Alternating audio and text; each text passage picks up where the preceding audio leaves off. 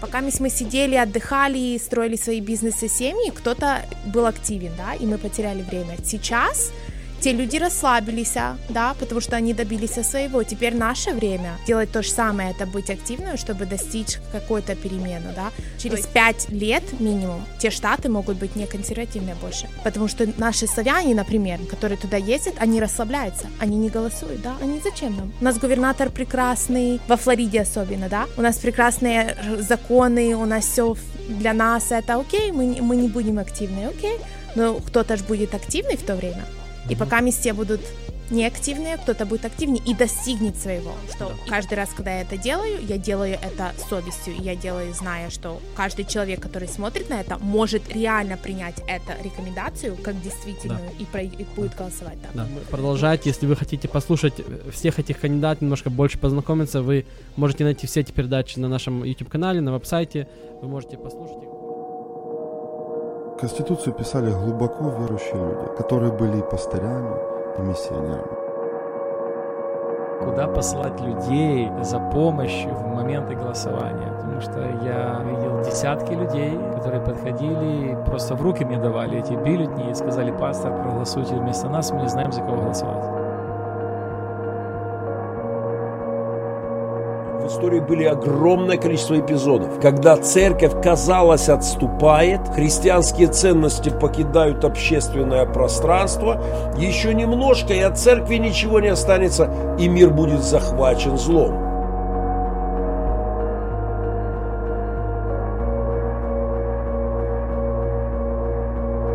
Я лично не верю в социализм без Бога. Социализм без Бога приведет к тому, что убьет всякую инициативу и всякую творческую идею. Добрый день, спасибо большое всем, кто подключились. Вы слушаете передачу Slavic Vote Live. Мы еще раз приходим на эти волны, чтобы вас всю информацию дать по поводу выборов, которые проходят в этом году, проходят следующий год. И самое главное в этом году, потому что в этом году проходят предварительные выборы, также называются midterm elections. И с нами сегодня Лилия Жукова. Она обычно приходит к нам, чтобы нас, как говорится, ободрить и также дать информацию по поводу новых выборах, которые выборы будут проходить в будущее. И вот сегодня мы поговорим немножко о выборах, которые прошли вот недавно в Орегоне. Немножко поговорим, какие были выборы, какие, может, интересные результаты были. И также поговорим по поводу выборов, которые в Вашингтоне будут через пару месяцев, или даже меньше. Это получается август 2. Это будет уже 1,5 месяца где-то. Да, и будет, я думаю, интересно, если вы с нами, если вы живете в штате Орегоне, оставайтесь с нами, я думаю, вы все равно можете научиться что-то новенького, потому что всегда у нас очень интересные передачи. Я также хочу напомнить, что если вы слушаете нас на подкаст или на YouTube, не забудьте subscribe наш YouTube канал или также лайк наше видео, чтобы мы могли больше достать людей, чтобы больше людей нас могли послушать и больше людей активировать, чтобы они больше голосовали. Лиля, как у тебя сегодня дела? Хорошо. Да, как трафик был? Неплохо. А у меня нету трафика в эту сторону. Нету, да? А в ту сторону назад Ванкувер, да? Ты с Ванкувера. Да, я живу в Орегоне, Лилия живет в Ванкувере, в Вашингтоне, и у нас такие поездки часто. У нас, кстати, недавно мы были в городе Такоме, проводили очень интересные, как мы называем, registration drives, или регистрацию. Мы ездим часто по церквям или разным другим мероприятиям, и проводим такие мероприятия, где мы помогаем нашим славянам зарегистрироваться, отвечаем на разные вопросы, помогаем, может быть, в каких-то там других вопросах. И также немножко говорим о нас, чем мы занимаемся, и чтобы люди больше информировали. И самое главное, поощрять, чтобы люди больше участвовали. И в этот раз мы были в Такоме, там была конференция, которая проходит каждый месяц. Они проводят конференцию очень активно в Ванкувере. Я думаю, Сергей, который ответственный за эту молодежь.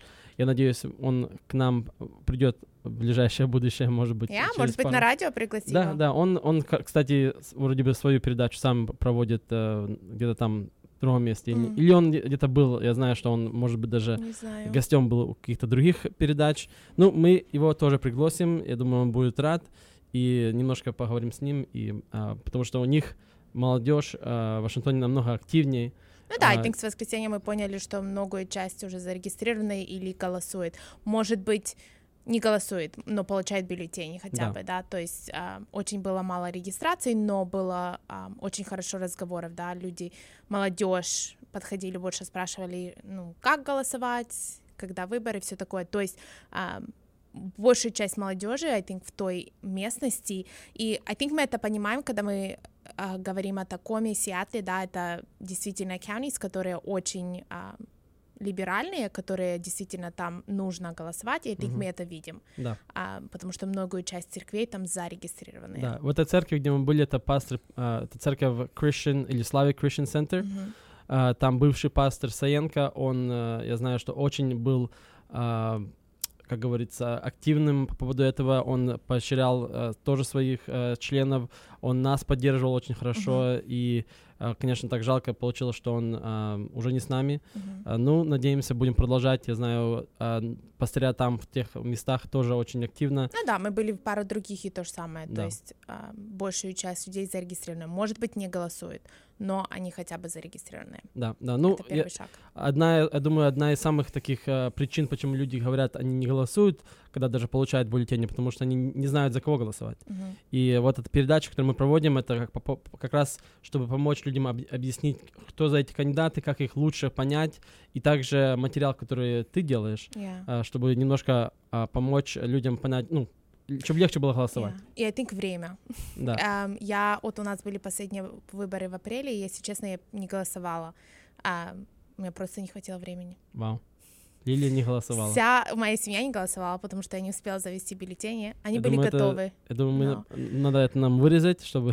I think это понимаем, мы действительно понимаем о том, что когда люди говорят, они не успевают, то есть времени не хватает. И второе, это для меня был момент, когда я могла подумать о том, что чем я могу сделать нашему обществу, что я могу сделать для них, чтобы было быстрее и эффективнее, да, то есть это был урок для меня, потому что я посмотрела на себя и сказала, я не успела, то есть если я не успела, то мама, у которой 5-6 детей, реально не могут уже это успеть, да, то есть что я могу ей сделать, да, чем я могу ей помочь, чтобы она смогла это сделать, то есть I think для меня это был больше урок, чем, как бы, я не была грустна об этом, просто было понятие, окей, действительно может не хватать времени, это факт, и что мы можем сделать, чтобы это было сделано как бы быстрее, то есть I think один из возможностей это больше что-то на видео сделать или какие-то на Инстаграме что-то больше быстрое, знаешь, не чтобы на сайте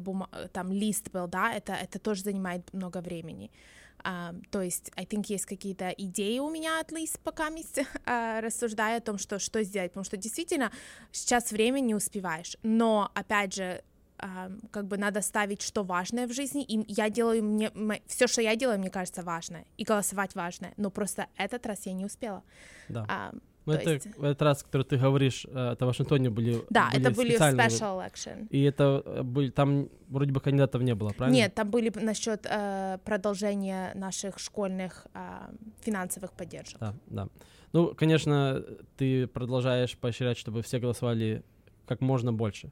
Ну да, потому что, как бы, потом, когда едешь, да, я по городу ехала и вижу эти все, объявления, которые, прошла эта финансовая поддержка, и, как бы, чувствую себя чуть-чуть грустно, да, потому что понимаешь, что теперь, как бы, ты не проголосовал, да, и ты понимаешь, что ты будешь платить эту налог на дом, да, потому что это поднимется для всех, даже те, которые не голосовали, и ты понимаешь, что ты как бы не сделал ничего, и просто сейчас, и жаловаться не на что, и не на кого, потому что как бы ты не участвовал, вдруг бы эти 12 голосов могли бы что-то изменить, да? Да. То есть как бы такое сознание приходишь, и понимаешь, еще, может быть, оно еще больше, как бы, я знаю, что не все, может быть, так думают, но для меня это было как бы, окей, теперь я не могу жаловаться или что-то там делать. Вот ты правильно говоришь.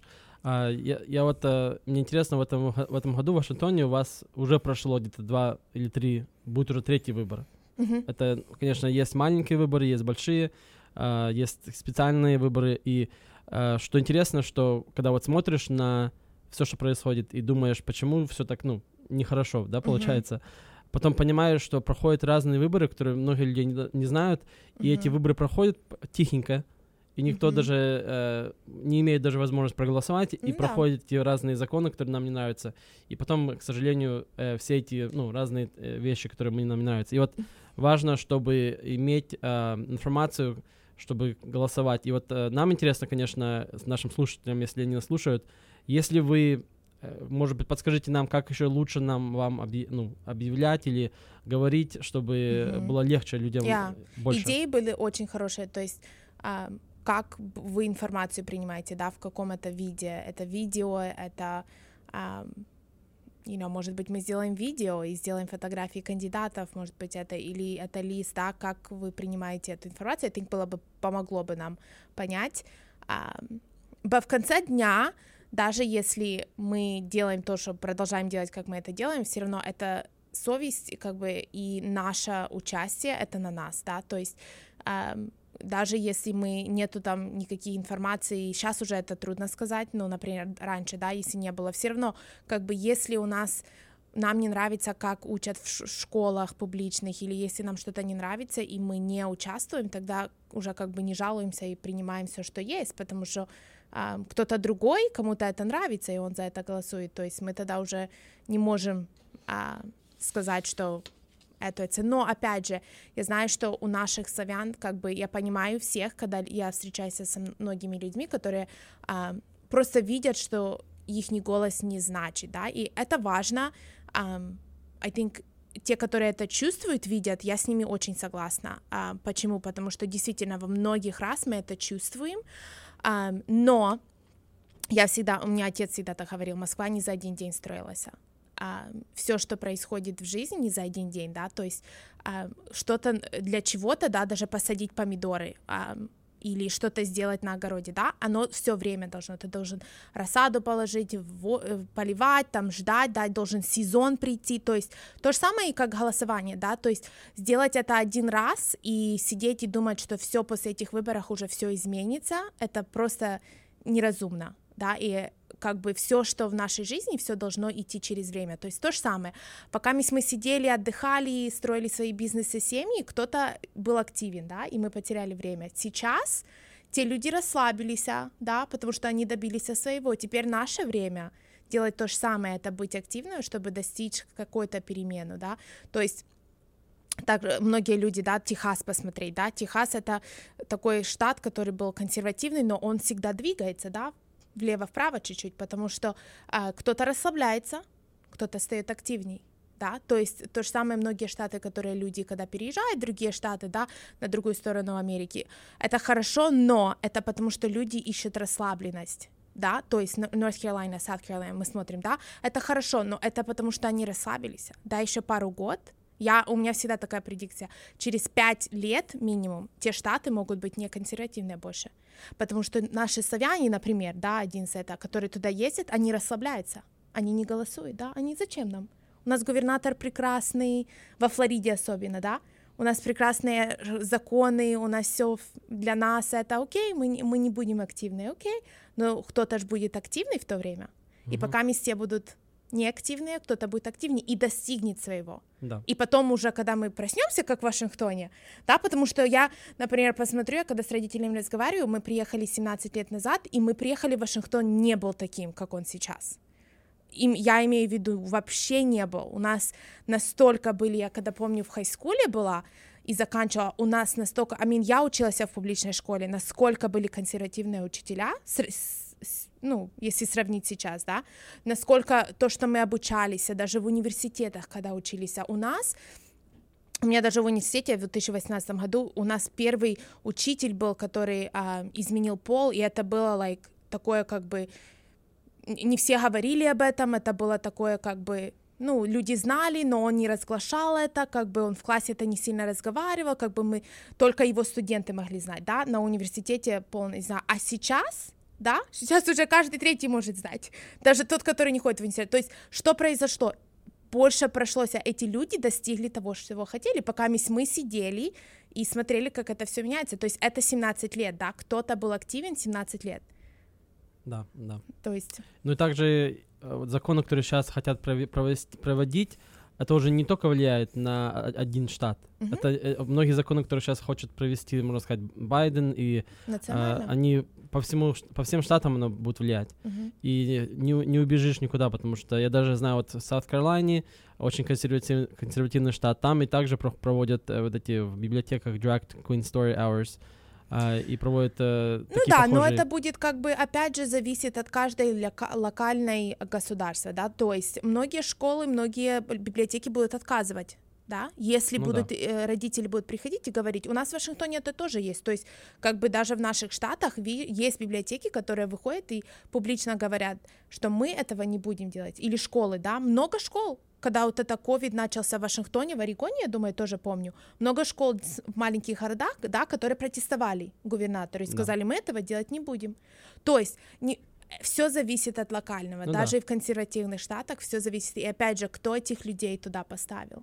Если это были люди, которые активные, которые переживали за свой город, да, мы всегда забываем то, что голосование, да, наше государство, это не Байден, да, это не только губернатор Кейт Браун, да, это также кто у нас в Портленде находится, кто у нас в Ванкувере, да, то есть мы сейчас смотрим много раз, когда вот я с иммигрантами, украинцами разговариваю, и они у меня много в Портленде и Ванкувере, и они у меня всегда спрашивают, ну, когда они уже начинают искать место жительства, куда переехать, и они все в Ванкувер хотят.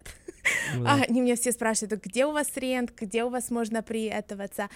Почему они хотят Ванкувер? Потому что они побыли немного и посмотрели трудности чуть-чуть в Портленде, да, например, насколько дороже это. Здесь у вас 9% надо налога платить, зарплаты, да, у нас этого нету, мы только федеральную платим, то есть у нас бизнесу чуть-чуть меньше, как бы больше приятней иметь, ну, как бы если у тебя бизнес есть, да, налоги чуть-чуть приятней, они тоже существуют, но приятней, да, и вот люди смотрят уже на пару этих, да, например, Вашингтон дает помощь, Орегон не дает, то есть что Байден? Байден как бы в этом смысле он ничего, да, это локальные государства, которые локальные государства, которые дают возможность людям жить, и за этих людей всегда нужно бороться, да, национальные выборы это очень важно, но опять же, та система, которая их выбирает, это не наш, твой и мой голос, правильно?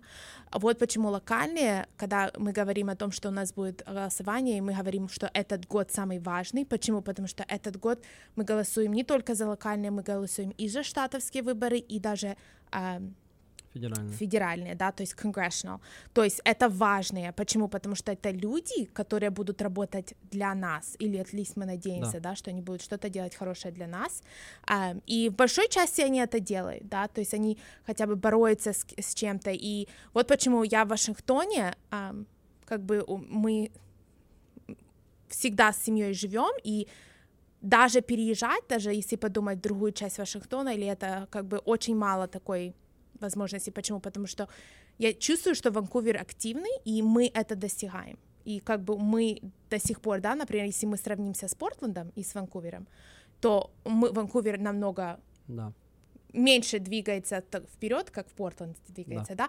И если честно, если бы Ванкувер не был активный, то есть если бы группы, да, которые стоят за консервативное, это, если бы они не были активные, мы бы были где-то, где Портленд, может быть, даже выше. Вот но уже, как бы у нас... Я слышала в последнее время, что вроде бы уже закон... Короче, вот этот мост, который хотят сделать, Max, вот этот стейшн, который провести, чтобы проходил вот Max. Да, вроде бы уже... Короче, он идет ближе и ближе к этому. Какие последние информации, если ты помнишь? I think это когда Байден приезжал в Портленд, да, это один из этого. Почему они? Потому что обе штаты Орегон и Вашингтон ждут федеральной помощи, да, и, во-первых, это interstate commerce, да, то есть это федеральное, это так как это будет между штатами, это федеральное также, это I think мы будем смотреть в ноябре. Как бы, они могут это двинуть, но если в ноябре произойдет то, что я хотела бы индивидуально, чтобы произошло, то я думаю, мы не увидим. поддержки, потому что тогда Конгресс не дадит разрешения на финансовые поддержки. Потому что мы знаем, например, у нас даже наша Джейми Хера Батлер, мы не поддерживаем. Почему? Потому что homelessness, да, то есть люди... Да. Как это слово? Бездомные. Бездомные, то есть мы знаем, что это будет проблема в Ванкувере. И у нас она большая сейчас проблема. Очень... Как бы она у нас есть, но она у нас контролируема. То есть очень мало мест, где... ковид как бы этого... Я уже сейчас заметила, насколько чисто стало. Уже действительно у нас полицеи останавливают, в нейборхудах уже их выгоняют. То есть у нас активность уже началась в этом году. И мы понимаем, Ванкувер, что если будет это происходить, да, то есть если это будет этот поезд, то это означает, что у нас будет проблема с этим. Да. Будем видеть, дальше. Это в этом году, конечно, да, как ты говоришь, очень важно. Видишь, вот эти важности, вот такие детали, как ты говоришь, да, вот почему смотреть на кандидата, который поддерживает твой вид, да, и чтобы ты не проспал это, и потом, когда в Ванкувере ты живешь, особенно те, которые в Даунтауне живут, да, и они не могут сходить нормально в ресторан, или у них шприцы валяются на дорогах, они боятся детей выпустить, и они потом ходят их и жалуются, да, приходят и друзьям, семьям жалуются, там, может быть, локальному государству, и потом же спрашивают, но были же выборы? Был кандидат, который говорил, что я против этого, почему же вы не поддержали его, правильно? Да. То есть вот такие детали, это для нас важно. То есть Байден, это не зависит, да, от этого, это зависит от тех выборов, которые сейчас происходят. Да. Значит, перед тем, как мы перейдем полностью на вашингтонские выборы, которые будут сейчас недавно, скоро будут, я бы хотел немножко подчеркнуть некоторые интересные моменты в Орегоне, потому что были в Орегоне очень важные выборы по поводу губернатора. И того губернатора, кандидата, который, можно сказать, мы имели на радиопередачу, и также, которую ты поддерживала, которую ты выдавала информацию, к сожалению, не прошел. И я даже знаю, что некоторые...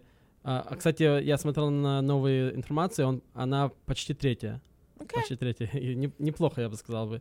Я знаю, что некоторые люди спрашивали и спрашивают меня, почему та женщина, которая прошла, это Кристин Дрейзен, прошла на стороне консервативов, также Тина Котек прошла на демократов, и в ноябре будет также третий человек, это Бетти Джонсон и некоторые другие. Это Independent, да. И эти три, я думаю, самые такие важные будут кандидаты в ноябре. Но мне некоторые спрашивали, почему мы не поддерживали Кристин Дрейзен, а поддерживали, скажем, Бриджит.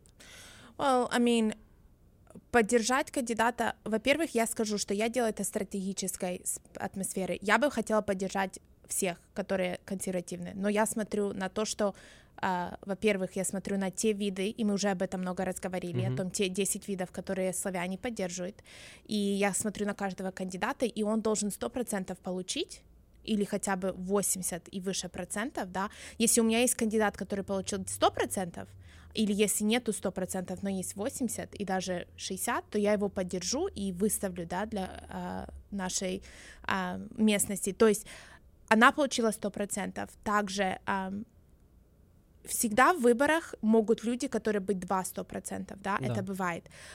Почему я все равно как бы остаюсь на том, чтобы выбрать одного кандидата? Потому что в выборах очень важно быть разумным в стратегии, да, то есть если два кандидата, это означает разделение голосов.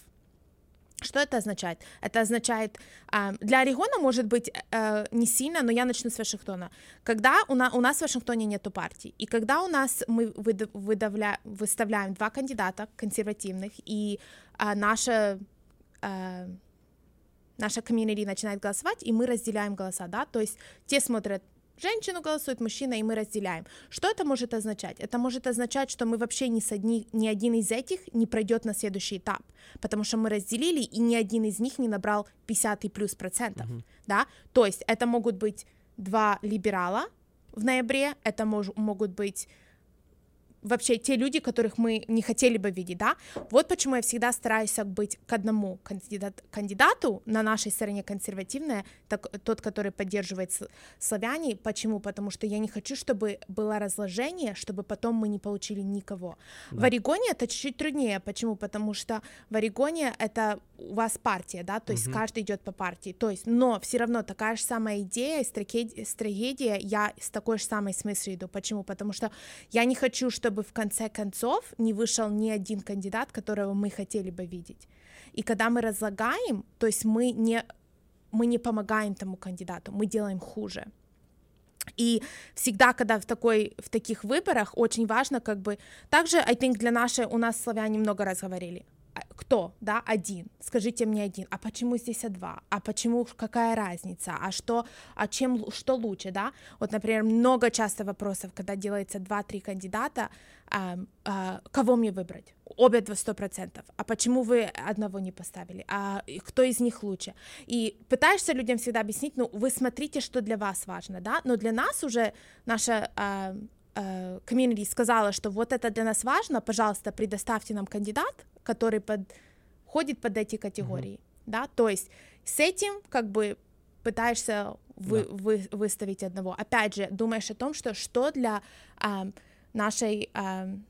для людей будет легче, да, например, люди времени не хватает, да, то есть не будут читать это, да, мама, которая 5-6 детей, она, может быть, не будет рассматривать каждого кандидата, да, то есть пытаешься идти с такой честностью, чтобы люди понимали, а также, I think, мы от нашей комьюнити слышали много, что они хотят, чтобы было просто, и они уже как бы потратили время, сказали, что для них важно, то есть зачем тратить время, говорить им 10 кандидатов, если они просто хотят видеть одного. Да, конечно, та женщина, которая выиграла, Кристин Дрейзен, мы, можно сказать, не поддерживали ее, потому что она имела не самые лучшие ценности. Ну, она не была 100%. Там некоторые моменты, которые... Ну, я знаю, что сейчас будет очень интересно в ноябре. Будут люди спрашивать, почему нам просто не голосовать за, скажем, Бетси Джонсон. Но я обычно говорю, что она сама стоит как либеральная. Она давно была либеральная и продолжает быть в этом. Просто она когда выпускает свои ads, она очень красиво так говорит. Да, рекламу. И она так красиво говорит, что потом охота за нее голосовать. Но если смотреть на нее... Эффективно работает? Да. А когда смотришь на нее голоса, как она голосует за некоторые законы, это практически она либеральна. Я еще туда еще не смотрела, я не знаю, кого я еще буду рекомендовать и проэтываться. Но опять же, я буду сделать такое же самое. Я буду смотреть на каждого кандидата, кто получит самое больше процентов, тот он и будет. Потому что я не хочу разложения. Да. И если честно, я знаю, что у вас в Орегоне будет разложение голосов, потому что у вас 3 партии, да, то есть, или у вас есть какие-то marginal, то есть, если он 51% набрал, то он автоматически встает. Автоматически, да. Но в этом году я думаю, что получится, что будет где-то 30-30-30. Okay. И я думаю, даже если консервативные люди больше проголосуют за республиканца, тогда он пройдет, может быть, 35%, и это даст ему хватит, чтобы выиграть. Okay. И в этом году есть очень хороший шанс, чтобы выиграть республиканцу. И почему демократ не имеет как так лучше? Потому что он не incumbent, не тот, который был раньше. Вот Кейт Браун уже не может голосовать, она не имеет уже как свое имя, поддержку, просто будут все новые люди. Да, но я переживаю, видишь, смотрела я на номера голосовая, сколько за нее проголосовали, действительно, это нужно с Кристин и этой собрать вместе голоса, чтобы дойти до Тины, да? То есть вот это, что я переживаю. И у вас больше independents, чем республиканцев, или unaffiliated, да? Ну да. То есть как бы здесь будет трудновато, но и даже многие люди, да, сейчас мы смотрим, молодые особенно, большую часть хотят идти в independent, чем республиканец. Да. Почему? Потому что, ну, как бы партия и сама это сделала, и кандидаты чуть-чуть, как бы, не самую лучшую сторону выносят большую часть, то есть в этом, как бы, I think, есть какие-то эти трудности, но, опять же, у нас кандидат будет тот, который видом славяны, как бы, Будет ли это Бетси, будет ли это Кристи, я еще пока не знаю, надо смотреть. Опять же, это дать им время. Одно можно посмотреть сразу. Я смотрел, если посмотреть на Я все... всегда переделаю ихние эти Ну да. surveys Да, тоже, да. потому что как бы то, что они говорили 6 месяцев назад, Конечно. может быть не то же самое, что Ну вот, это сегодня. Да, конечно. Ну вот одно из, можно сказать, одну цену взять.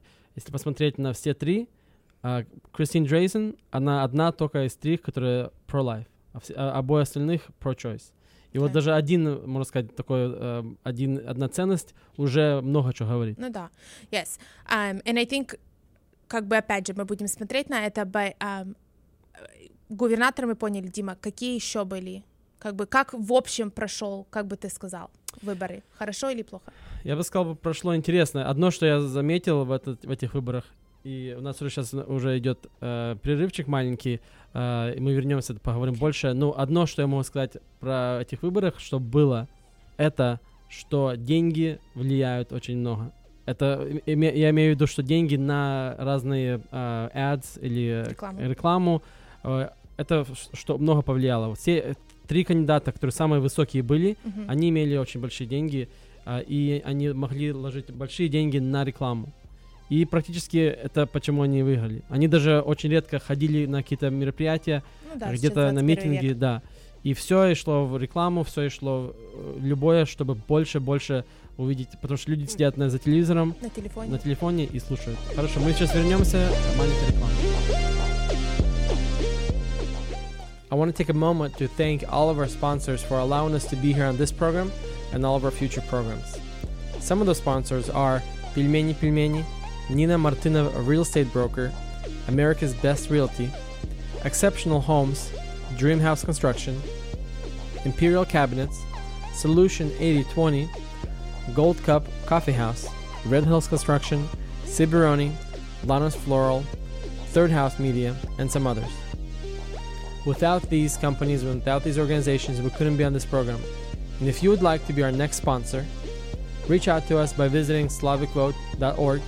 We would love to partner with you and further our mission. Thank you very much.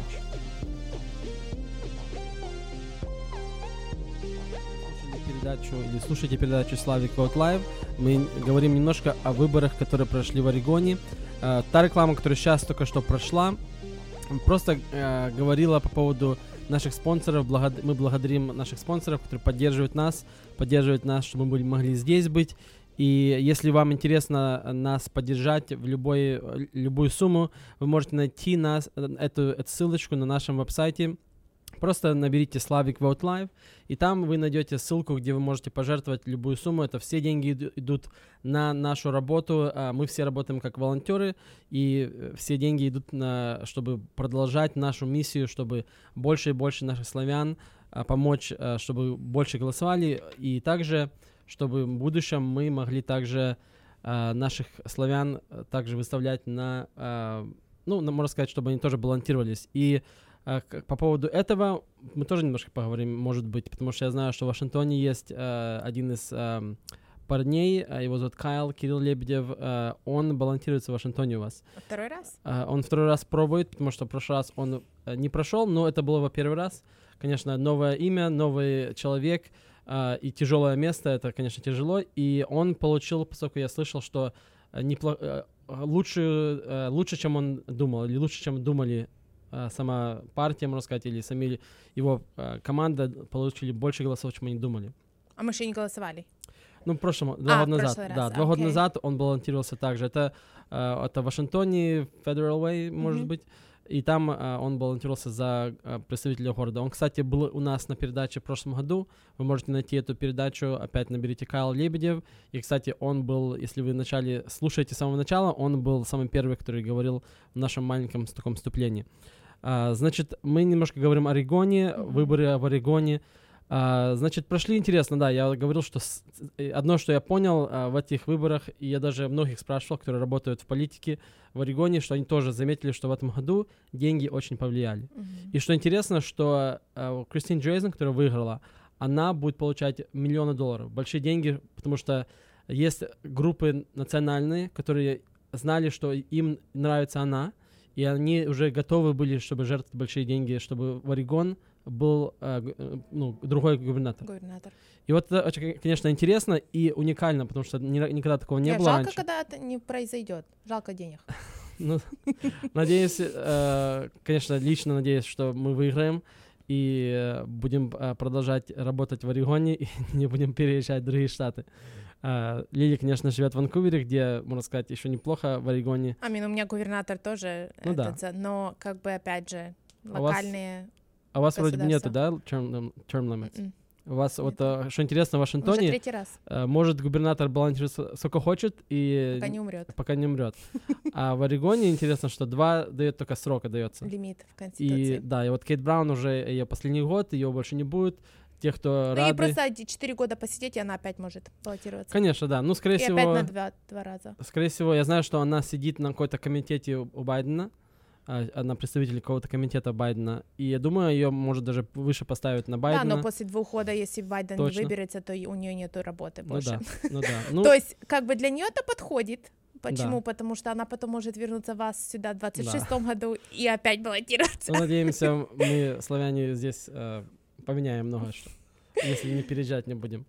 И надеемся, да, что мы будем продолжать нашу работу здесь и ничего нету гарантии. Да, конечно. Это все зависит не от нас, это все зависит от нашего общества. Да. Если и не только наше, как бы другие люди тоже. Наше общество большое, но как бы и то тоже не маленькое. Ну, я знаю, что американцы, с которыми мы общаемся, которые занимаются этим делом давно, которые уже, некоторые уже, может, руки уже положили уже, они, видя славян, они начинают больше иметь вдохновение, да, и есть вера, что можно что-то изменить, если наши славяне будут голосовать. И вот, конечно, наши... Да, наши люди, как бы, я скажу, может быть, это мы наглые, но в хорошем виде. Интересно. И в плохом есть, но имеется в виду, мы не остановимся. Надеемся. Да, наши, даже посмотреть, как иммигранты, украинцы приезжали в Америку, да, мы пробили путь в Мексике. Ну да. Он был закрытый. То есть люди, но наши славяне действительно люди, которые не отойдут. Иногда мне кажется, что я не вхожу в эту группу, потому что мне легче сдаться.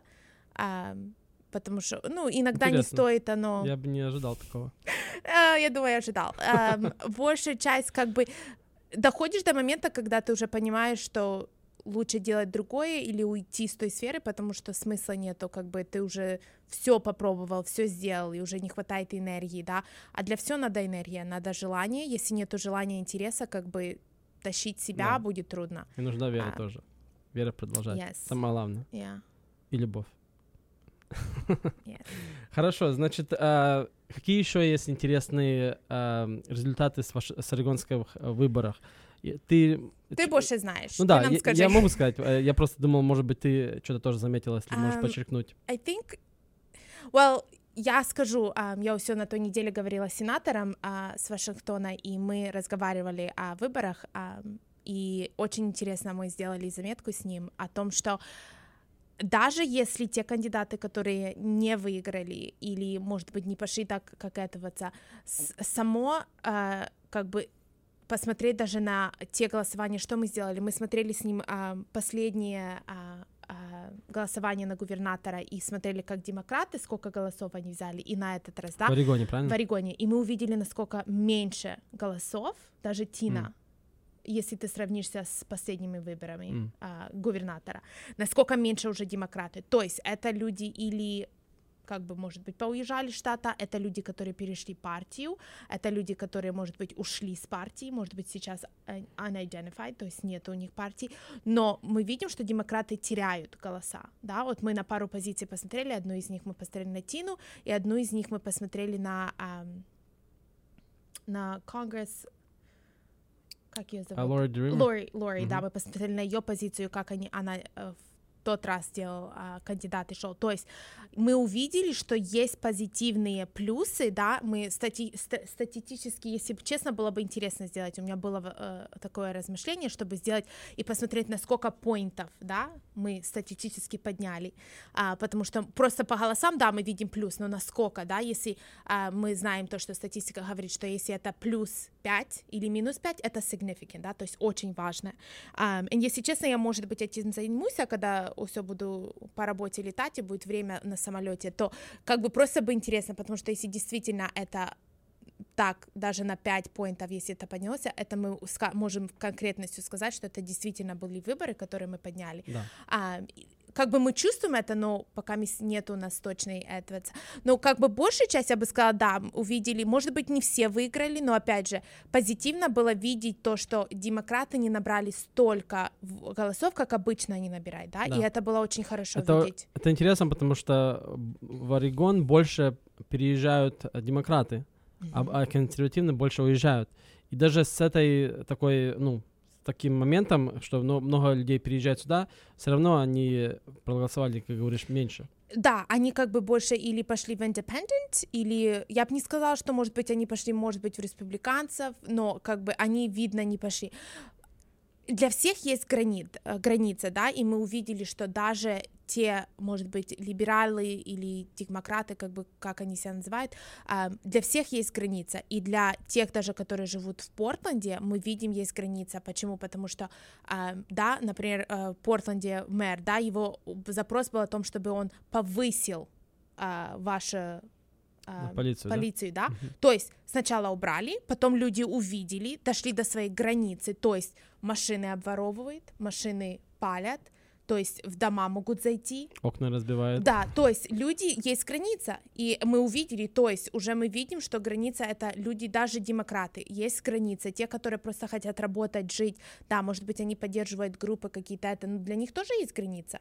Как бы они тоже, и если честно, я разговаривала с пару, может быть, не друзья, а как бы люди, которые есть в моей жизни, которые, больше не все с моими видами, но мы работаем прекрасно, да, и они демократы, может быть, или либералы, и даже разговаривать с ними, и сейчас разговаривать о бензине и сколько он стоит, даже для них это очень трудно принять, да, то есть они уже не видят 100% с Байденом, потому что для них это финансовая проблема, потому что у них на работу им надо ездить, они ездят 40 майлов в день ездит, то для нее это очень трудно.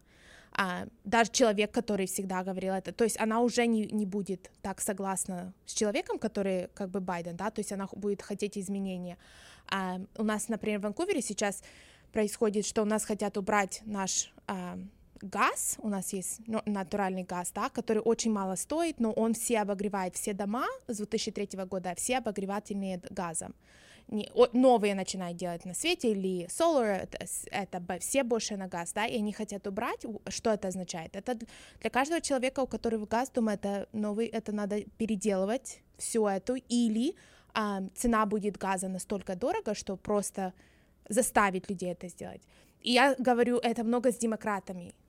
Я была на встрече, где нас приглашал CEO Northwood Natural, он у нас был недавно, и большую часть были демократы на этой встрече, которые просто шокированные, потому что это действительно для семей, когда ты платишь $8 летом за газ за месяц, и когда тебе говорят, что это будет $150, потому что у нас свет очень дорогой в Ванкувере, это где-то $150, $300 в месяц, и когда тебе говорят, что газ будет $150 в месяц, и ты сравняешь это с 9-10, максимум 50, это не больше, чем $50. И для людей это очень-очень тяжело. Или тебе придется то есть сделать ремонт, чтобы изменить свою конструкцию дома, чтобы не было у тебя газа больше. То есть на этой встрече были демократы. То есть, мне кажется, есть границы, где государство просто доходит, что даже те же самые люди, либералы, демократы, которые они уже... Да. То есть кандидат один у нас в Ванкувере идет на позицию, который поддерживает убрать газ, и поверь, очень много людей его не поддерживает из-за этого. Значит, также... Примеры жизни. Да. Также у нас был кандидат интересный, Вадим, он наш славян. Как он сделал? Он почти выиграл. Он почти выиграл, в смысле, он почти выиграл, чтобы перейти на вторую или уже генеральную позицию. И практически, очень интересно, практически, может быть, на каких-то 500 голосов. И мы его не поддержали. И, к сожалению... я его не поддержала. Да, но все равно он был очень близко. И я бы, конечно, я лично я за него голосовал, даже то, что мы не поддерживали его. Я просто его лично знаю, и я думал, что он имел лучший шанс выиграть. Да, я бы хотела возможность взять для славяне, которые, может быть, были шокированы или, может быть, не уверены были, почему, может быть, я сделала такое решение, потому что я нашла кандидат, который больше подходил. Опять же, статистически посмотрела, 100% человек набрал, и это не был он. Да. То есть, чтобы люди я скажу сразу, я не смотрю на славян он или не славян, когда он идет на выборы. Для меня очень важно, чтобы я перед славянами была честна в том, что я действительно выбираю кандидата, который стоит под видами. Я не хочу, чтобы потом этот кандидат стал политиком, и потом он голосует за такие вещи, которые мы знали, то есть я знала, что он поддерживает, и чтобы потом люди, наш комьюнити потом не сказали, как произошло, да, почему, потому что я хочу, чтобы у меня совесть чиста была в этом, то есть я буду всегда, даже если это будет славян, и если я знаю, или он ответил, или есть информация, которая говорится о том, что он за аборты, или он о том, чтобы вакцинировали, да, детей, чтобы пойти в школу, все такое, то, что я знаю, славяне не поддерживают, я никогда не буду его поддерживать. Да. Ну да, это что говорит, что и также, что если я надеюсь, что люди, кто голосует и пользуют наш материал, они не просто 100% смотрят и голосуют. Я надеюсь, большую часть, я бы сказала, да. Ну да, большинство. Но я надеюсь, что большинство... доверяет нам. Я надеюсь, что также люди просто пользуют это как reference, да. И сами тоже читают и думают, и имеют свое решение уже. В будущем, да. Я это 100%. Я надеюсь, что это каждый делает. Да. Это бы мое желание, что каждый бы смотрел, читал бы, смотрелся. Но зная свою семью, зная многих своих друзей, да, зная, что большую часть они верят, они нам доверяют о том, что мы сделаем правильно, мы делаем качественно, и я это поддерживаю тоже, то есть, и это меня всегда двигает в том, что каждый раз, когда я делаю это совестью, и я делаю, зная, что каждый человек, который смотрит на это, может реально принять эту рекомендацию как действительную, и будет голосовать так. Да. Ну да, и вот я еще что подчеркну, что только 500, я когда последний раз смотрел, только 500 голосов. Это, я думаю, что многие славяне не проголосовали в этот раз, как обычно. И если только 500 больше проголосовало, он бы мог выиграть, скажем. И, может, и другие тоже кандидаты. И вот почему каждый голос очень важен. Каждый голос. И в этом году было почти рекорд, самый низкий, когда люди голосовали, и только где-то 37-38% в Орегоне проголосовали. Что ты думаешь, почему?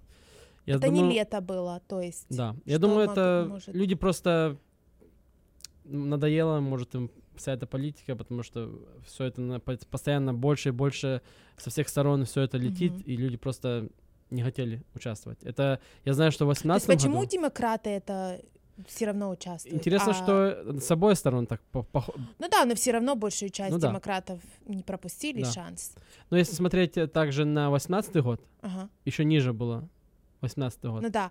А если ты, может быть, ты это не знаешь, по мне было интересно бы посмотреть. Если бы посмотреть, сколько демократов зарегистрированы, сколько их проголосовало процент, и сколько республиканцев зарегистрированы, сколько проголосовало, и посмотреть, кто больше, и все равно задается вопрос, если это демократы, почему республиканцы не видят это, или наоборот, да, почему. То есть я понимаю, что, может быть, люди расстроились, но как бы... Да. Но я думаю, что я когда последний раз смотрел на эти номера, было почти то же самое. Где-то было 30% было демократов и 30% республиканцев в общем голосовали. Ну, я думаю, что вроде бы до конца, уже когда уже последние номера, демократы немножко выше вышли. И, конечно, что еще интересно, что Клакамас, один из городов, который, если не ошибаюсь, может, даже вроде бы еще они пытаются досчитать все голоса, потому что там были проблемы. И также в Портленде, в Малтнома Каунти тоже... But I think до конца месяца уже нельзя. I think до конца мая было. Или сделали extension? Вроде бы extension, если не ошибаюсь. Но это, конечно, уже много не повлияет. Просто значит, что-то случилось. Помнишь Bush versus Gore? Ну, конечно, да. Много чего может повлиять. Ну, конечно, эти были интересные. Один кандидат, который я закончу уже, наш разговор с Орегоном, это что Лори Деример, которые тоже с нами были на передаче, она с нами с самого начала поддерживала нас и к нам приезжала на радио и на разные другие мероприятия, и она выиграла. И она прошла первый этап, она не выиграла. Ну да, я имею в виду в этих выборах выиграла. И у нее есть хороший шанс. Она баллотируется на ту позицию, которая новая позиция, тоже не имеют никаких кандидатов, которые это раньше баллотировались. Да. И вот будет интересно, будем продолжать. Если вы хотите послушать всех этих кандидатов, немножко больше познакомиться, вы можете найти все эти передачи на нашем YouTube-канале, на веб-сайте. Вы можете послушать их, больше познакомиться с ними. И те, кто выиграли, вы, конечно, можете голосовать их опять за них в ноябре, если вам интересно, конечно. Потому что будет уже не только будет там 10 республиканцев, это будут демократы по одному. Один демократ, один республиканец, и какие там другие партии тоже участвуют, тоже будут. Это будет интересно. Значит, я хочу перейти на Вашингтон, потому что у нас время... Да, мы осталось... можем быстренько, и тогда уже в следующий раз больше в детали. Да, у нас осталось примерно 10 минут. У нас эти выборы... Что на следующей неделе у нас? Я знаю, что через 2 недели будет мероприятие одно, и на следующей неделе будет один из организаторов того мероприятия, которое будет проходить. Я думаю, мы на следующей неделе больше об этом поговорим. Он приедет к нам на радио, он объяснит. Но ты, может, расскажи немножко быстренько, что за выборы будут, и также, как люди будут готовы на это мероприятие. Да, то есть это будут выборы у нас... Первый этап, это будет называться primaries, то есть это первый этап для людей, чтобы выйти в general, то есть в ноябре выборы. То есть это будет, мы уже об этом чуть говорили, это будет congressional, то есть федеральные позиции, это будет штатовские позиции, сенаторы, дума, это будут локальные, так же самое, как офицеры будут... Шерифы, это будет some local... Губернатора не будет у вас? Нет, не будет. Мэра не будет, но будут, то есть это как бы 3 этапа будет. Локальные, штатовские и федеральные выборы. Похоже, что в Орегоне прошло. Да, похоже на то, что в Орегоне. То есть бюллетени будут высылаться 15 июля. Если вы не получили его 15 июля, обычно я людям говорю, подождите тот понедельник, вторник, и потом проверьте. То есть ваш адрес какой стоит, да, если вы не зарегистрированы, у вас еще есть время. Опять же, в Вашингтоне вы можете регистрироваться до последнюю минуту, да? Да. Август 2, 8 часов вечера. Можете прийти прямо на избирательный участок и проголосовать. То есть очень много возможностей. Но если вы не получили после 15, да, там 2-3 дня подождали и нету, то проверяйте. Это уже вас сигнал, что что-то у вас не так. А также я бы сказала, сейчас в Ванкувере происходит очень, даже у нас первый раз за 17 лет почту воруют. И, очень хорошо процесс, как бы, они молодцы, если честно, Post Office, потому что они присылают письма, они как бы пытаются что-то сделать, то есть у них есть процесс, это прекрасно. Но я бы хотела сказать, то есть не ждите неделю, если вы не получили бюллетени, и неделю вы уже прождали, но будьте активней. И потом голосование, как бы 2 августа до 8 часов вечера вы должны сбросить свой бюллетень или в сам офис, или в красную коробку, как бакс такой, он находится в разных местах, и мы поставим эту информацию. И у наш гай где-то будет готовый, I think, на той неделе, от 15, то есть 12 июля, I think, где-то ту неделю, какой понедельник, и будет, я буду давать рекомендации на 6 counties: Clark, Cowlitz, King, Pierce, Snohomish, Whatcom и Spokane. Это будет, как всегда. Да, это будет, ты говоришь, 12 июля? Ты правильно сказала? Где-то, какой день понедельник? Это будет перед тем... 15 это пятница? Это значит, слушатели могут ожидать бюллетени перед тем, как, то есть эти рекомендации перед тем, как бюллетени получат, или после? Перед. Значит, ты планируешь иметь эти рекомендации перед тем, как даже люди будут получать бюллетени? Потому что наш выходит, наш бюллетенный выпис, памфлет, да. вот этот, он высылается в начале июня. Да, журнал на всех кандидатов, он высылается 1 июня. Отлично. То есть будет 1 июля. Там праздник в пятницу. Они обычно высылают в пятницу до 4 июля. То есть, как бы, чтобы у людей уже было. At least это наша надежда. Опять будем, как бы, даты, помнишь, at least на той неделе. У вас обычно в Вашингтоне чуть лучше вроде бы голосуют люди, в смысле, как turnout. Да, у нас всегда активные люди. Да. Но как бы все равно, как бы когда смотришь, август всегда ужасный для нас, да, потому что это лето. Да. Ноябрь намного лучше для нас. Да. Но август у нас всегда трудный, мы всегда как бы меньше, чем если это было в апреле голосование, да, или то есть в марте, да, как presidential было, в марте намного больше проголосовали. Это потому что у нас изменили конституцию. У нас изменено было. Мы всегда голосовали в августе, но у нас насчет президентских выборов теперь будет происходить в марте. И я очень рада за это, потому что это начало года, прекрасное, как бы, но это как бы не сразу начало года, как бы это уже пару месяцев, когда люди уже в свои системы, рутины, дети в школе, на работе, то есть очень как бы эффективно. То есть я надеюсь, что, может быть, когда-то в будущем и август изменят. Это, получается, будет даже в Вашингтоне перед тем, как даже в Орегоне будет. Потому что в Орегоне обычно в мае.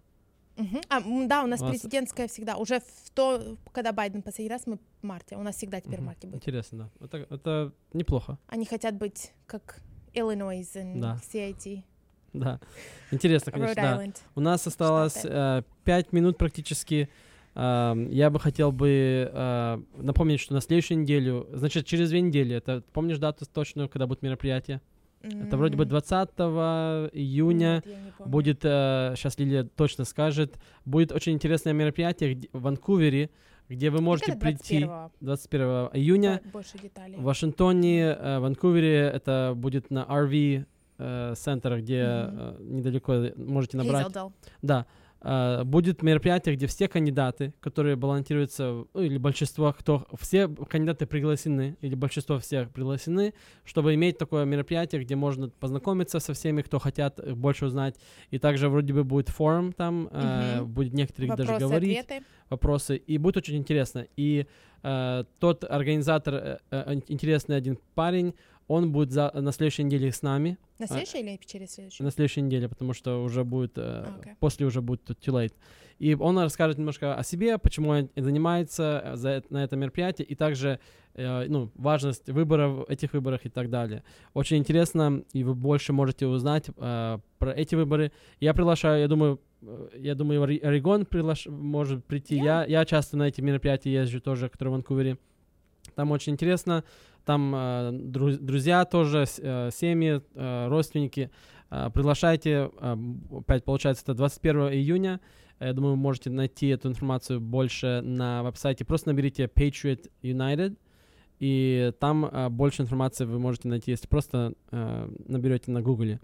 Я также хочу напомнить, что наши передачи также не только на Slavic Family уже проходят, также бывают наши передачи крутят на Кабу.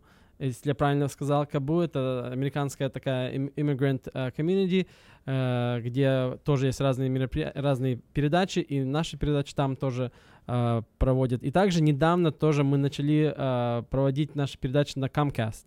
Это видео и подкаст. Некоторые каналы на Comcast, которые тоже есть community channels, тоже некоторые передачи интересные проходят.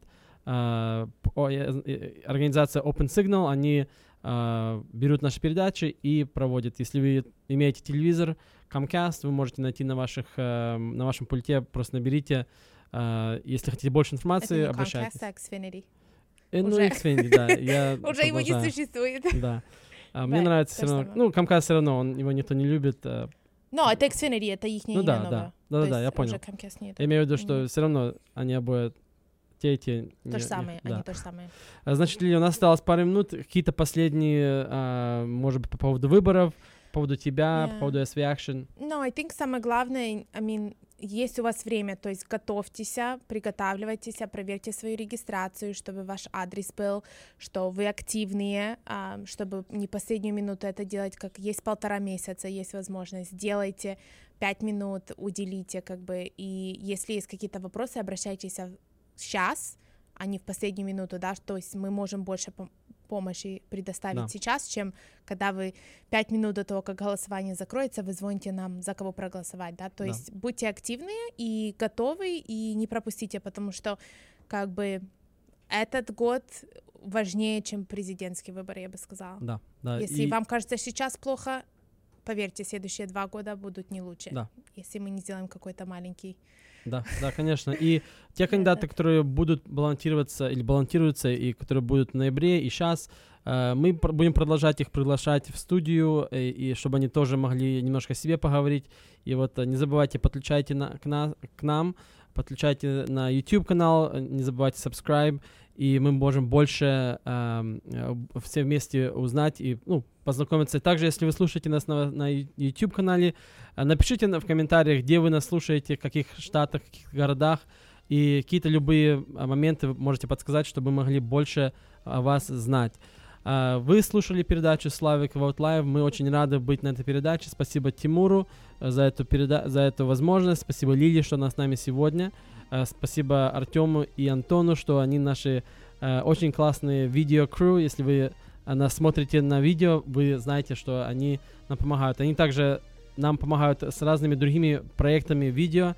Вы можете найти эти разные ролики интересные на нашем Инстаграме, Фейсбуке, на Ютубе и также на любых других видах. И не забывайте, что у нас есть также подкаст, который наши передачи большинство все там. Спасибо, что вы слушали передачу Slavic Vote Live. До свидания.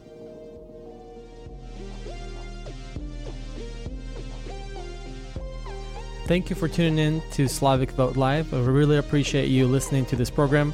Don't forget to click that like button, subscribe, and share this program with your friends and family. We really appreciate it. Thank you very much and have a great day. Кандидаты. Стремления. Новая программа Slavic Vote Live. Каждую неделю в прямом эфире. Slavic Vote Live дает голос славянской общине по всему северо-западу. Мы говорим и информируем о важном Вашингтоне, Орегоне, Калифорнии по четвергам.